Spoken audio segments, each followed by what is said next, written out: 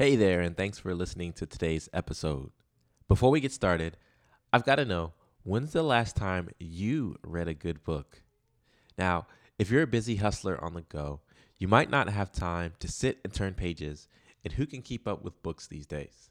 So, why not try an Audible book like me? Right now, I've just finished up Seth Godin's Tribes, We Need You to Lead Us, and I'm about to dive into Damon John's latest book, The Power of Broke: How Empty Pockets, a Tight Budget, and a Hunger for Success can become your greatest competitive advantage. Download one free book as my guest and fit learning back into your lifestyle. To get your free book, visit audibletrial.com/BLC. Again, that's audibletrial.com/BLC. After your first month, you can sign up for a monthly membership and maybe even challenge yourself to a book of month. Audible, how leaders get smarter on the go. And now let's get back to the show.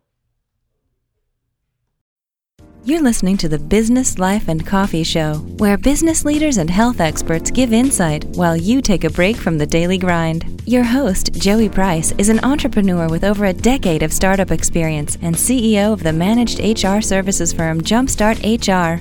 Want to join the conversation or have an idea for the show? Tweet us at BizLifeCoffee or Joey directly at Joey V. Price HR with the hashtag BLC Moments. Want more episodes? Head on over to iTunes to subscribe. Business, Life, and Coffee, personal development for busy professionals. Now let's get to the show.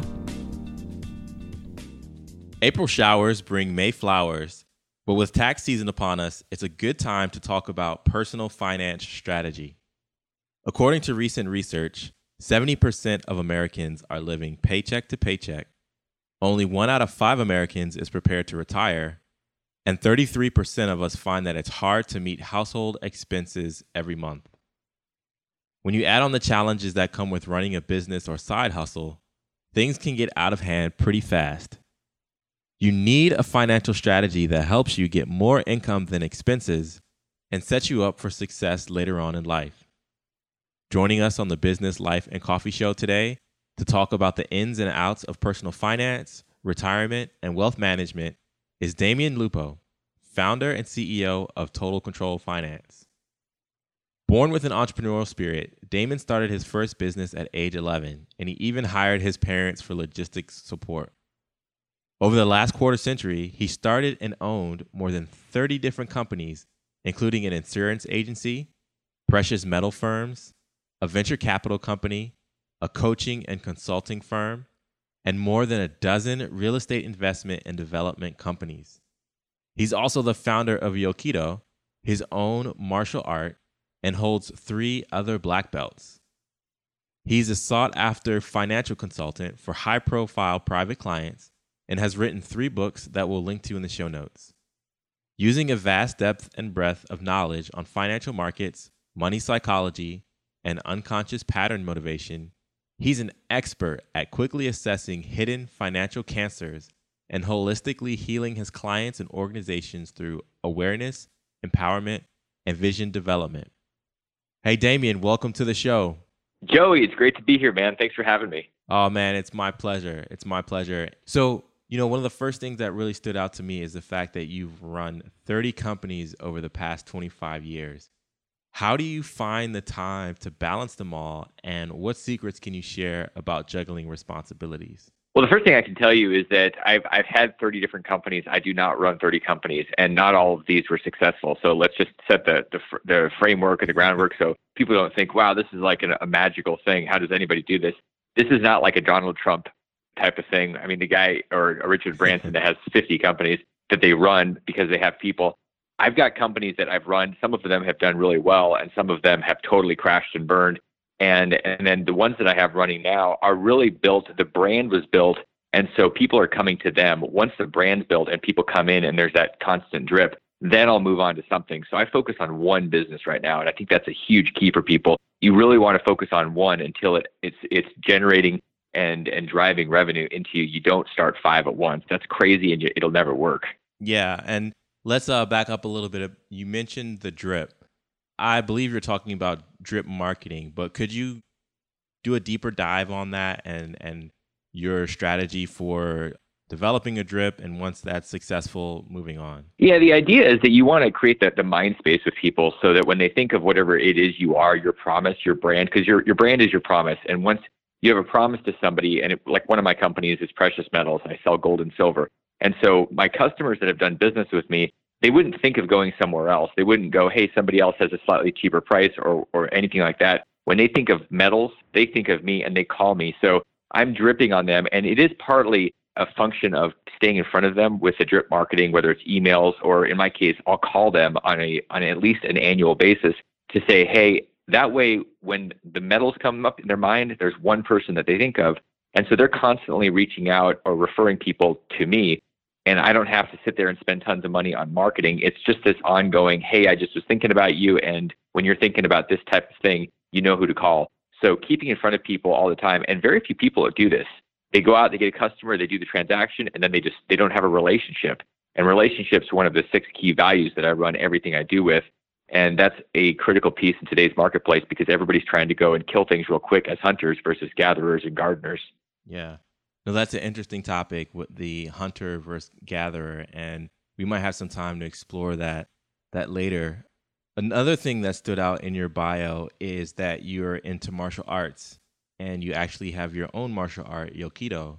Are there any principles about martial arts that you apply outside of the dojo? And what prompted you to create your own martial art? It's a great question, and there's absolutely a correlation, a parallel. The idea behind martial arts is that you're developing this deep presence, and it's a lifetime focus on mastery. And those two things are absolutely essential in life and in business. If you're not present, you're going to get run over. If in the dojo, you're going to end up with a foot in your face, and you're going to end up on the ground. And in business, it's the same thing. If you're not present, you're going to get run over by something. And this idea of mastery is something different than most of us think about when we think about our success focus, our goals. We go after this thing, we accomplish it, and that's really different than mastery. One of my favorite books, in fact, is the book Mastery by George Leonard, and it applies to everything where we're constantly going deeper and we're finding a deeper level of connection and understanding and depth to whatever it is we're studying and who we are. And so in martial arts, you may think, okay, I want to become a black belt, but really the idea behind martial arts is to go deep into mastery. And in business, the people that are billionaires, the people that have the biggest impact are the ones that sought mastery, and they were never willing to quit. They were never willing to plateau. Grant Cardone talks about this all the time. If you have a success, great, have a moment and then keep running, keep pushing harder, keep going bigger, because it's all about the impact. It's all about expansion, because if we're not doing that, we're just dying anyway. So what's the point? I mean, that is what life is all about. Yeah, that's so true. I mean, talking about being focused and getting run over, I work out at a gym where people will spar either for boxing or martial arts. And I couldn't imagine, using your analogy of martial arts and business, being present, like checking out, mentally when you're in the ring, because you are going to get that foot to your face. In business, it's a matter of being present because there's so many, I guess, internal factors, whether it's your own psychology, your own health, and then external factors like the marketplace or changing legislations, that if you're not paying attention, then your business can get run to the ground or your business can be irrelevant, staying on top of the latest trends, or you'll be left behind. So I'm 100% on board with you about being fully present, and also the idea of mastery. And I think about the whole 10,000 hours approach of mastery and really excelling at something that you're good at or that you want to be good at. With mastery comes, I believe, discipline. And with discipline comes focus. How do you personally block out the noise and stay in tune to the task at hand? I think you nailed something right there in the question, the blocking out the noise. It comes really from two things. It's time blocking. So I really take to heart Gary Keller's book, The One Thing, where I think about my day in advance, my week in advance, and my life is scheduled. If things don't exist on my calendar, they really don't get a B in my life. And so, I mean, it's hardcore. And people go, yeah, but that seems like there's no freedom. And actually, that's what creates the freedom, because there are so many things vying for our attention. If we're willing to say, this is what I'm going to be in on, it's going to be my relationship, it's going to be my business, it's going to be this thing for this chunk of time. It's amazing what we can accomplish, and it opens up so much space. But if we don't have that, we just have this FOMO happening, this fear of missing out because of all these bright, shiny objects that are trying to get our attention all the time, and we never really make any progress. And that's part of the presence piece too. It's being present with whatever you're focused on. And so for me, it's not. I mean, our discipline muscle ends up getting worn out. We just get exhausted. And if something's on our calendar and we know that that's what we're doing, then it's less likely that we're going to just deviate because if we're staring at it's like it's calling us, it's pulling on us. Yeah. And we need that because there's too much stuff going on. The noise is trying to dominate us. Everybody's trying to get our attention. And the other thing in terms of blocking out noise, I mean, people know this that are around me. Everything is off. It's almost impossible to get a call to come through to me when I'm time blocked because there is no noise. There's no phone ringing. There's no bling, ding, tweet, Facebook like. There's none of that stuff going on purpose because I'm focused. And then I get back to people on my schedule, not just allowing them to interrupt me at any old time because it's really distracting. And I think that's the case for pretty much everybody. Yeah, I mean, I'm right there with you. I had to turn off all the notifications on my phone because I know myself. I've got like that ADD where, there's something shiny. I've got to go check it. So I had to do that not only to preserve my mental health and sanity, but to eliminate the hurdles that get in the way of focusing. That's it. That's exactly right. Yeah, man. And on the path of mastery, I mean, you've been a lifelong entrepreneur, and that's not common these days. You mentioned that you hired your parents for logistics support. Were they always supportive of your entrepreneurial spirit? And how did they foster your entrepreneurial spirit? And what can you share with parents that are listening to the podcast that might have a child that's entrepreneurial and want to grow? Joey, this is a weird thing because I think a lot of times parents promote the opposite of what got them to where they are. So they become really successful by struggling, and they don't want to have their kids struggle. So they push security and safety, and then their kids end up in a box, and they think that's great. I'm an entrepreneur. My kids are now going to be a doctor or a lawyer. And part of that is that they want them to be safe. And there's a natural thing about being a parent for that. My parents were no different. My dad was actually an entrepreneur. And yet he pushed so hard to keep me safe and the security of going to college, which I dropped out of 4 times. Yeah. He kept pushing on it. And even after I had done really well in real estate, become a multimillionaire, had over 100 houses, he was still asking me when I was going to go back to college and get a job with the government so I'd have a pension. And I looked at him and I said, Dad, I've created a pension 10 times over. What are you talking about? And in his mind, he couldn't get away from the fact that the government was secure. And for me, it just, even though I know my parents loved me, they were focused on security. And it is in today's economy and the world we live in, if you're focusing on safety and security, it's literally like standing still on the train tracks. You're going to get run over by everybody else that's hustling. Yep. So you've got to be careful. I would encourage parents out there to really open space and encourage their kids with their crazy ventures like my Nintendo game business or whatever I was doing when I was 11 years old, and support that, because if you focus on security, you focus on safety, you're going to have a very scared child that's going to go out into the world, and they're going to be playing not to lose instead of playing to win, and that's how you end up losing. Yeah.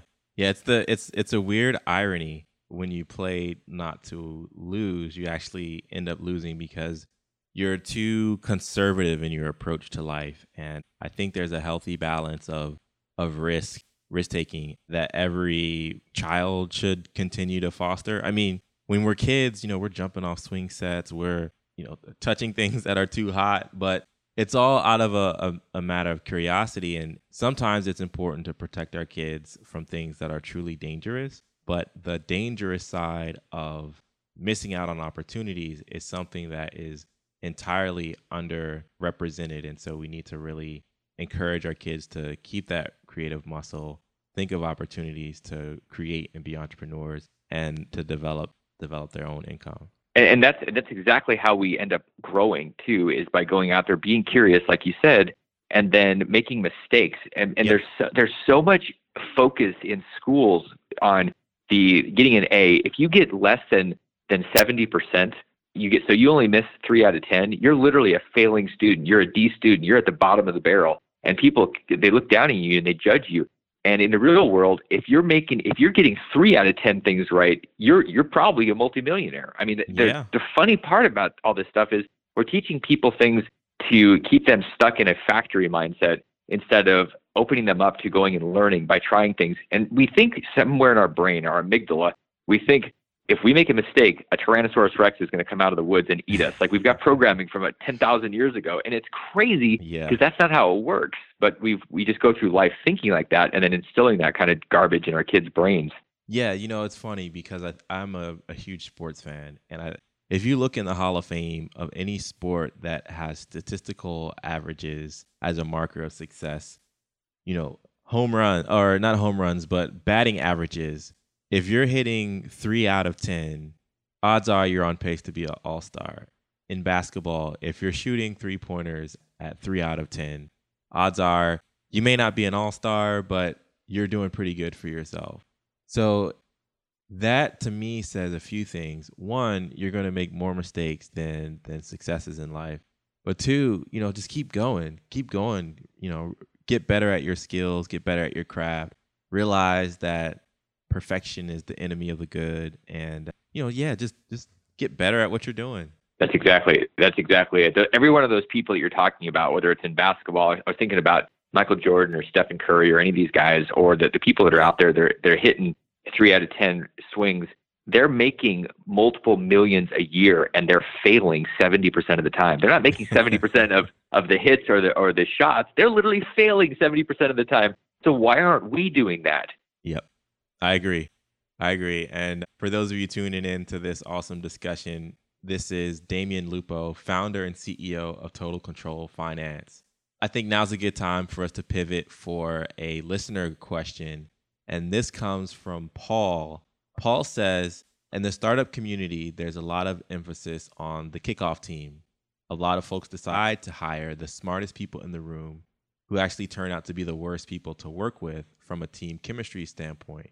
What are your thoughts on this with regard to the diversity of different businesses that you've been exposed to, and whether or not, or what's the importance of the initial team as it relates to the long-term success of a business or a company? It's a great question, and I can tell you from about a year ago when I launched Total Control Financial, there was an initial group of people that I liked. They were my friends. They were smart. Really smart people. And what was fascinating was, in this case, even though the most important thing is to have your mission and your vision and your values to start with, to figure out who's going to be on the team, I had those this time. I wasn't really deeply diving into the people. They were super smart. They were great at what they did. But I didn't ask the question, is this person really transparent? Are they really candid? Are they really 10x focused? Are they growth minded? Are they all about relationships? And are they self-responsible? Those are my 6. And because I didn't do that, a year later, about a third of the team is no longer a part of the team, even some very, very key people like C-level people. And so it's the question to ask is, what are the values that are going to drive everything? Really, who are you?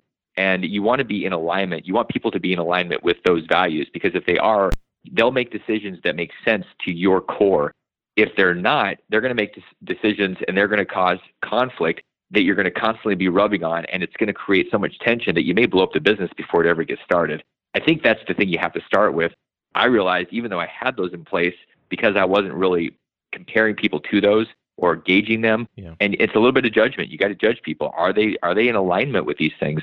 If you do that, you're about 1,000 times further down the road in building a culture and building an alignment for the hard times, which startups are. It's not just unicorns and puppy dogs and lollipops. Like, it is tough. And really having that alignment will get you through those hard times, because everybody is coming from the same place energetically.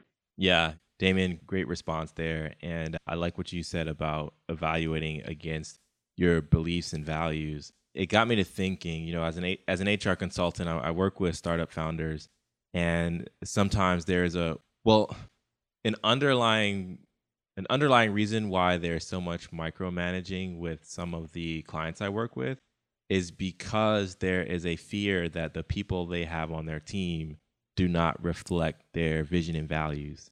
And so that's where you have to say, as a business owner, there are a lot of smart people in the world. So why not find smart people that also reflect my values? Because to your point, Damian, then those people will make decisions that echo your heart for your business and your vision for where you want it to go. Man, I can tell you, I have a great example that what you're talking about reminds me of one of the particular people that I brought on who looked great on paper. And this was about 6 months into the company's launch. and it was for social media. And I thought, great, recruited this kid, basically in her 20s, out of California.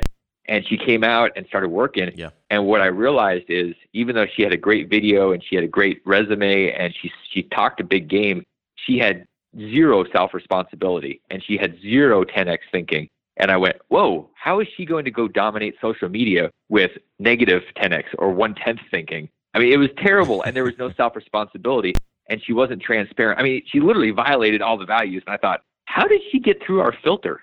Like, I blew this. I did not judge this. I didn't have a criteria, some type of net to let her pass through. She got stuck in the net, stuck in the business, and it took 5 weeks for me to say, she's got to go. Yeah. Well, I tell you what, man, 5 weeks is better than 5 years. Pulling the trigger on that. It's funny when you know somebody is wrong for your culture, you're already too late. If you're thinking something's up, do I want to do something? Yeah, the answer is about a month ago or a year ago. So as soon as you have that you got to go. You got to pull the trigger. You got to get some support. You get it done. Do not sit there. It's a cancer. We talk about that all the time. The cancers are the people and the numbers. And if you don't address those things, you're dead. Let's pivot now and go and talk about the financial cancers. You're known to be able to spot these things. So could you tell us what are examples of financial cancers and what are some of the entrapments that actually make us develop this type of sickness? Usually the cancers are based on our habits, our behaviors, and our fears. And so there's the two things I mentioned, the people and the numbers. And you can quickly tell if you just look as an outside observer, you're not emotionally involved in somebody's life. You just look in, and this is what happens when I go into somebody's business or do some type of coaching or mentoring work. I'll look at the people that are around them and I'll look at their spending habits. And it's unbelievable. People will protect their money secrets and they'll protect their sexual secrets. It's about the same thing because it's like this dark secret that we want, the shadows of our life. We don't want people to know about this stuff. And if you want to know about the cancers, what's really eating at you, figure out who's influencing you. And the other thing is look at the checkbook, look at the credit cards. In businesses, it's really obvious what's happening with the business and why they're in a bad state. When I look at somebody's stuff, they say, I want to learn how to invest, or I want my business to grow. I want it to double. I go, great. Let's see where you are. And we look at their books and I go, do you know where you are? And they go, yeah, we're not doing good. And I say, what does that mean? And they go, we have no idea, because they're unconsciously spending, they're unconsciously deciding things. And it's literally an emergency all the time. That's how they're operating. Most people are operating to some degree in their life based on an emergency all the time, instead of having a plan and having some type of reporting system where they can see what they're doing and they can acknowledge, hey, do I want this? Is this in alignment with who I am? Or do I want to cut these things out? Why am I doing what I'm doing? Why am I spending $2,000 a month on going out to eat? Is that really in alignment with who I am? Or, I mean, I spent $2,400 one year on Starbucks, and it was only because I monitored it every day. At the end of the year, I thought, you got to be kidding me. I could have gone to Europe this year. And instead I went to Starbucks. Yeah. It was an insane habit that I was totally unconscious of until I monitored it. And I had an accountability partner. And he and I looked at my stuff, and he looked at me and just kind of stared at me. And I went, I know. This is crazy, and I'm aware of it now. So now I can fix it. Yeah. I think it's important to be fully aware of your finances and track every dollar, because that allows you to repurpose those dollars later once you realize where your blind spots are. For example, like the $2,400 that you spend on coffee. I was reading one article that helped me frame it like this, where they said, instead of looking at it as, oh, it's only, I guess what's that, about $200 a month on coffee or something. Mm-hmm. Think of that as like taking years away from value in a retirement plan, or years away from some interest-bearing account, or that vacation to Europe that you mentioned. And then when you look at the cup of coffee next, you're conditioned to say, is this worth my trip to Europe, or is this worth not having more savings in my interest-bearing accounts? So it really, helps you look at things a little bit differently. And let me flip that too, because there's some people, and we've heard this before, where people say you can't save your way to wealth. And I agree with that. And you're not going to, if you save $2, $3, $5 a day, is that really going to make you, is that going to make you rich? No. And so here's another way of looking at this. I was spending $200 a month. So one question, or one way to look at this, is to say, I'm going to go the Dave Ramsey approach, and I'm going to say, I'm not going to spend any money on coffee. The other approach, and this is more 10x thinking, is to say, instead of $200 a month, I'm going to spend $400 a month on coffee. And every time I go out there, or 90% of those times, I'm going to make sure I'm meeting with somebody and buying them coffee. that means I'm going to have 20 or 30 new interactions, relationships being built every month instead of me just going through this unconscious pattern of sucking down this caffeine. So we can really flip it. Instead of going into scarcity, we go into abundance and we go into the hustle mindset. Yeah, I really like that, because when you're doing that, you're still enjoying your cup of coffee, but you're maximizing the return on it that you have. So that's really big. That's really big. That 10x thinking there. We've got another listener question that is sort of a segue for this, because we talked about corporate finances and how much to reinvest versus how much to keep for yourself. But this one comes from Michael, and he says, for the small business owner, obviously you want to reinvest as much revenue as possible back into the business. And you can clarify if that's right or not from your perspective. He says, but people have to eat too. Is there a formula or rule of thumb for reinvesting revenue into your business, or deciding how and when to begin drawing a salary from your business? Yeah, I mean, I have the same mindset that Grant Cardone does on this, and that literally stay broke until you're rich. And if you make an extra $5,000 or $10,000 a month or whatever it is, it's not time to go out there and spend all this money on your new lifestyle. Forget the lifestyle. You've got to go out there and actually create wealth. I mean, truly, millionaire is the new middle class. And if you think, okay, I need to go and I need to have more money. No, you don't. Why? Because you want to go eat out. No, you know what? You really need rice and beans. That'll sustain you. And it may sound harsh, but the question is, are you doing this just to have something to do, or are you trying to create wealth? Are you trying to create something so you have options down the road, or do you just want to blend in with everybody else right now, spending money and looking like you're wealthy, and really you're stressed out, poor, broke, and miserable? I mean, you really have to decide, are you going to pay the price now so you can pay any price down the road, or are you just going to sit there and pretend you're a millionaire?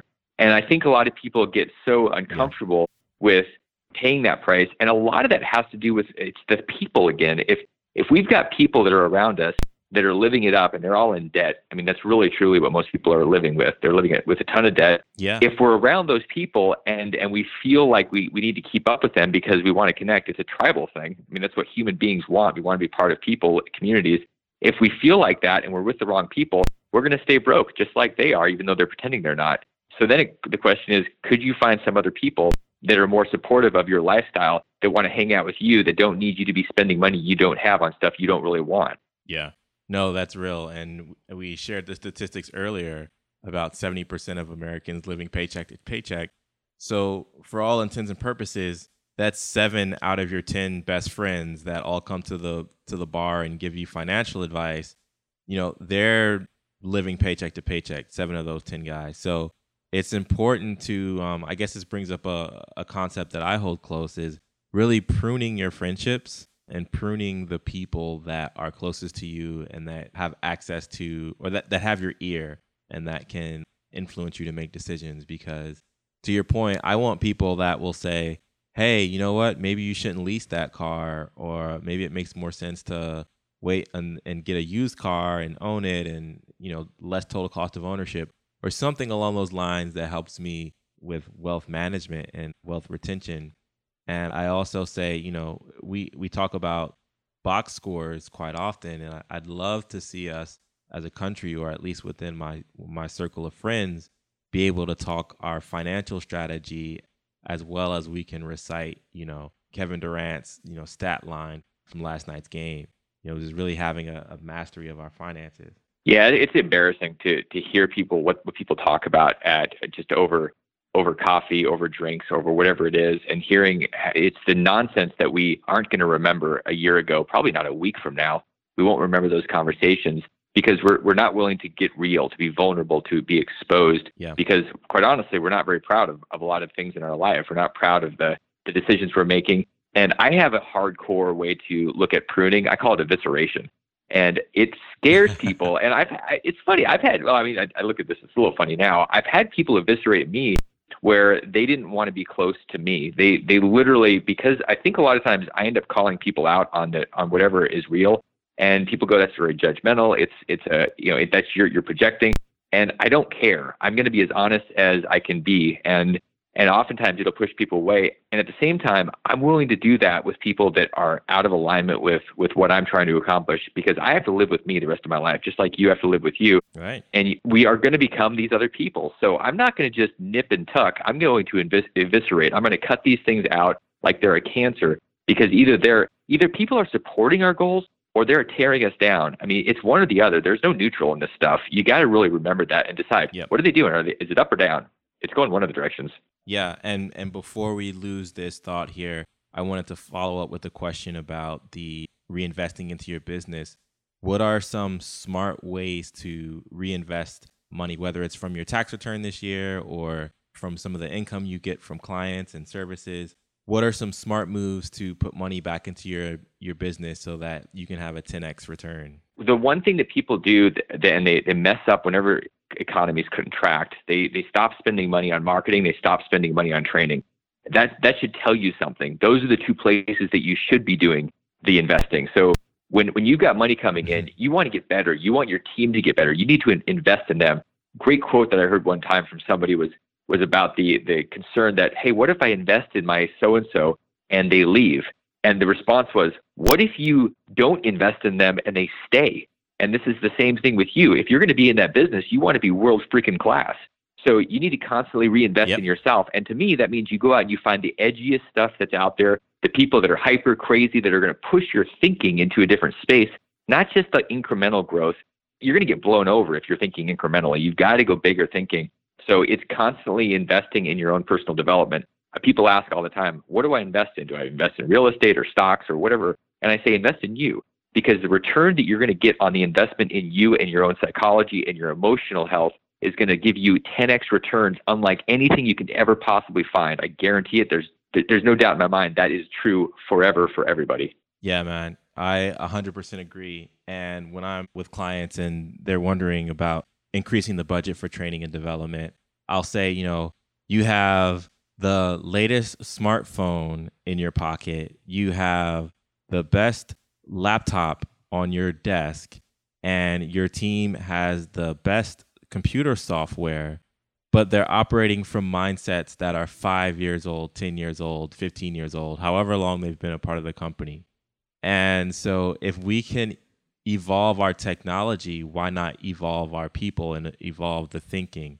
That is a huge, huge, huge pet peeve of mine when people are resistant to training, because you've got to think about the innovators that are coming into your space, and they're competing at a level and mindset that you're not even embracing at this point. So it's only a matter of time before your company becomes irrelevant. So there is a huge, huge need. I agree with you 100% to invest in training and yourself. I got to follow up with something that you just said that just blew my mind. I'm taking notes here from that. It's the operating from the mindset from 5 years ago.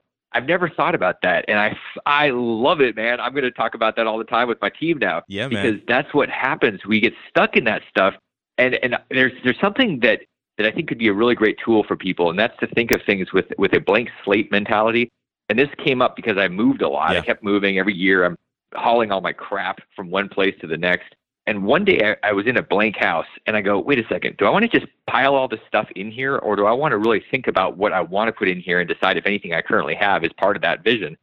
And I ended up deciding what I wanted, and I gave away about 3/4 of my stuff after I'd already moved it, after I'd already paid the movers. I mean, all this stuff. And it made me think, wait a second, this is a really practical tool and idea for business. If we're thinking about what we're going to do this coming year with our lives, why are we thinking about it in terms of last year and asking how we can incrementally grow, or we're planning? Instead, let's say, okay, last year we did $100,000. How are we going to do $1 million this year? And what happens is that by adding a zero to things, it forces you to leave all the stuff behind from the past, and it forces you to ask, what technologies, what people do I need to bring in? What do I need to create with this blank slate? Because if I use the legacy thinking and the legacy stuff, the people, it's very likely that I'm going to have similar results. And you can't get to 10x if you're using the same stuff with the same thinking. So the blank slate is exactly in line with the OS of your mind from 5 years ago. I love that, man. Absolutely. Yeah, man. It's time for an upgrade. I should get that on a shirt. Upgrade your mental OS, something like that. I'll send one in the mail to you, and you can rock it around the office. Let's I know we're gonna land this plane soon. Let's go back to the concept of wealth and poverty. In your books you mentioned, and by the way, quick plug for your books. You have 3 out right now. One is called The Reinvented Life: How Two Friends Moved from Conflict and Pain to Consciousness and Purpose. The other is called Total Control Financial Guide to the QRP, and QRP stands for Qualified Retirement Plan. And then the final one, which is most interesting to me because it's an area where I've got the least amount of experience, is the Quick and Dirty Guide to Gold and Silver, the top 21 most asked questions answered in 30 minutes. We'll provide links to these in the show notes, and we'll also do some promo on social media about them. But let's go to the red and green arrows of wealth and poverty. What does this mean, and how does this apply to our daily life as entrepreneurs and side hustlers? The green arrows, the red arrows of wealth and poverty, this has to do with the news and our thinking and really the Wall Street roller coaster. And if you can imagine the last time you were watching the news, if people still watch the evening news or you watch some type of news cycle and there's a market report and the market comes up, this happened, this all came to be because one of my clients said, we are having this experience every day. We're watching the news and they say today the Dow Jones did this. It was up 114 points and there's this green arrow and they felt a little wealthier. And they went, oh, good, wealth effect. Except what if it's a red arrow tomorrow? Or if it is a red arrow, they go, oh, we're poorer. Our wealth just dropped. And they start to contract. Yeah. And their bodies would contract. And they said, we are going through this green arrow, red arrow hell. It's a Wall Street roller coaster. We want off of this thing. And I realized that these arrows are dictating our emotional state of wealth and poverty. And we're stuck on this roller coaster because we have no control. And when these folks said, this is what we're dealing with, I said, what do you want to do? And they said, we want off this thing. We don't want to care what the arrows do each day. And I said, okay. So we worked for about 6 months on their stuff. And one day the markets crashed, the stock markets crashed. And I was over in Europe and I said, hey, how's it going? Did you notice that the market crashed? And they said, no, we didn't notice. And I said, you didn't notice? They said, we don't even care. We're out of it. We're off the roller coaster. And I went, arrows don't make any difference to you anymore, do they? And they said, nope, we love it. It was great. That's awesome, man. That's awesome.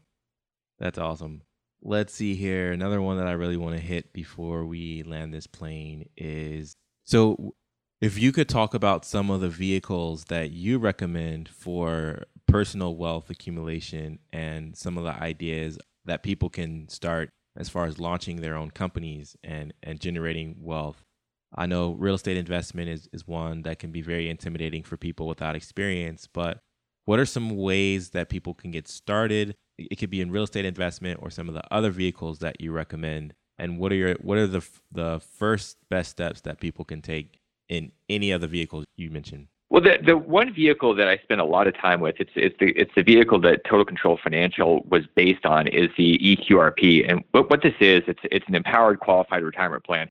Now, this really applies to anybody that either has money in a 401k or they want to start a business. If you want to start a business, one of the problems is you're going to need some cash. And if you don't have cash, then you got to figure out where you're going to get it. So you can use a bank, which I happen to not like so much. Banks are not really great. They tend to make sure that they always win, just like Wall Street. Yeah. And whether you win or not is irrelevant to them. They just want to make sure they get paid. And so my thinking is you got to find an alternative. And here's the alternative.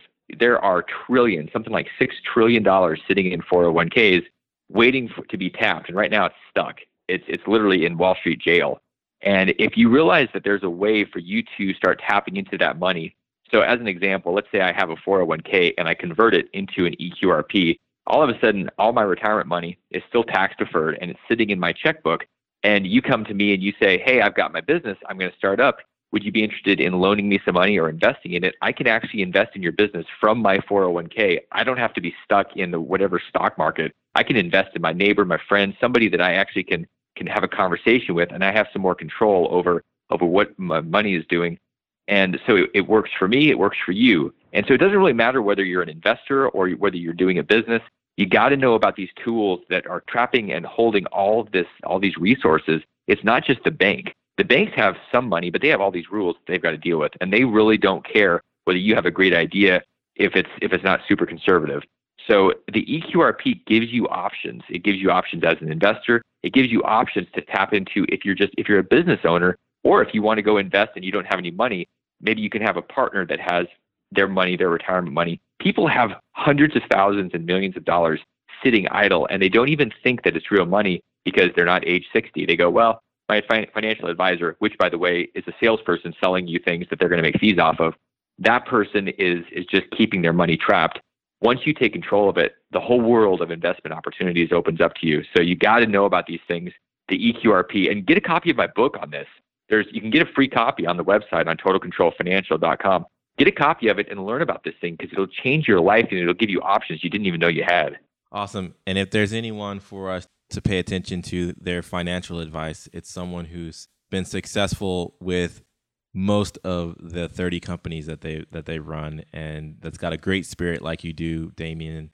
I really appreciate you being on the show today, and we're going to have you back. I'm going to send you that t-shirt about upgrading your mental OS.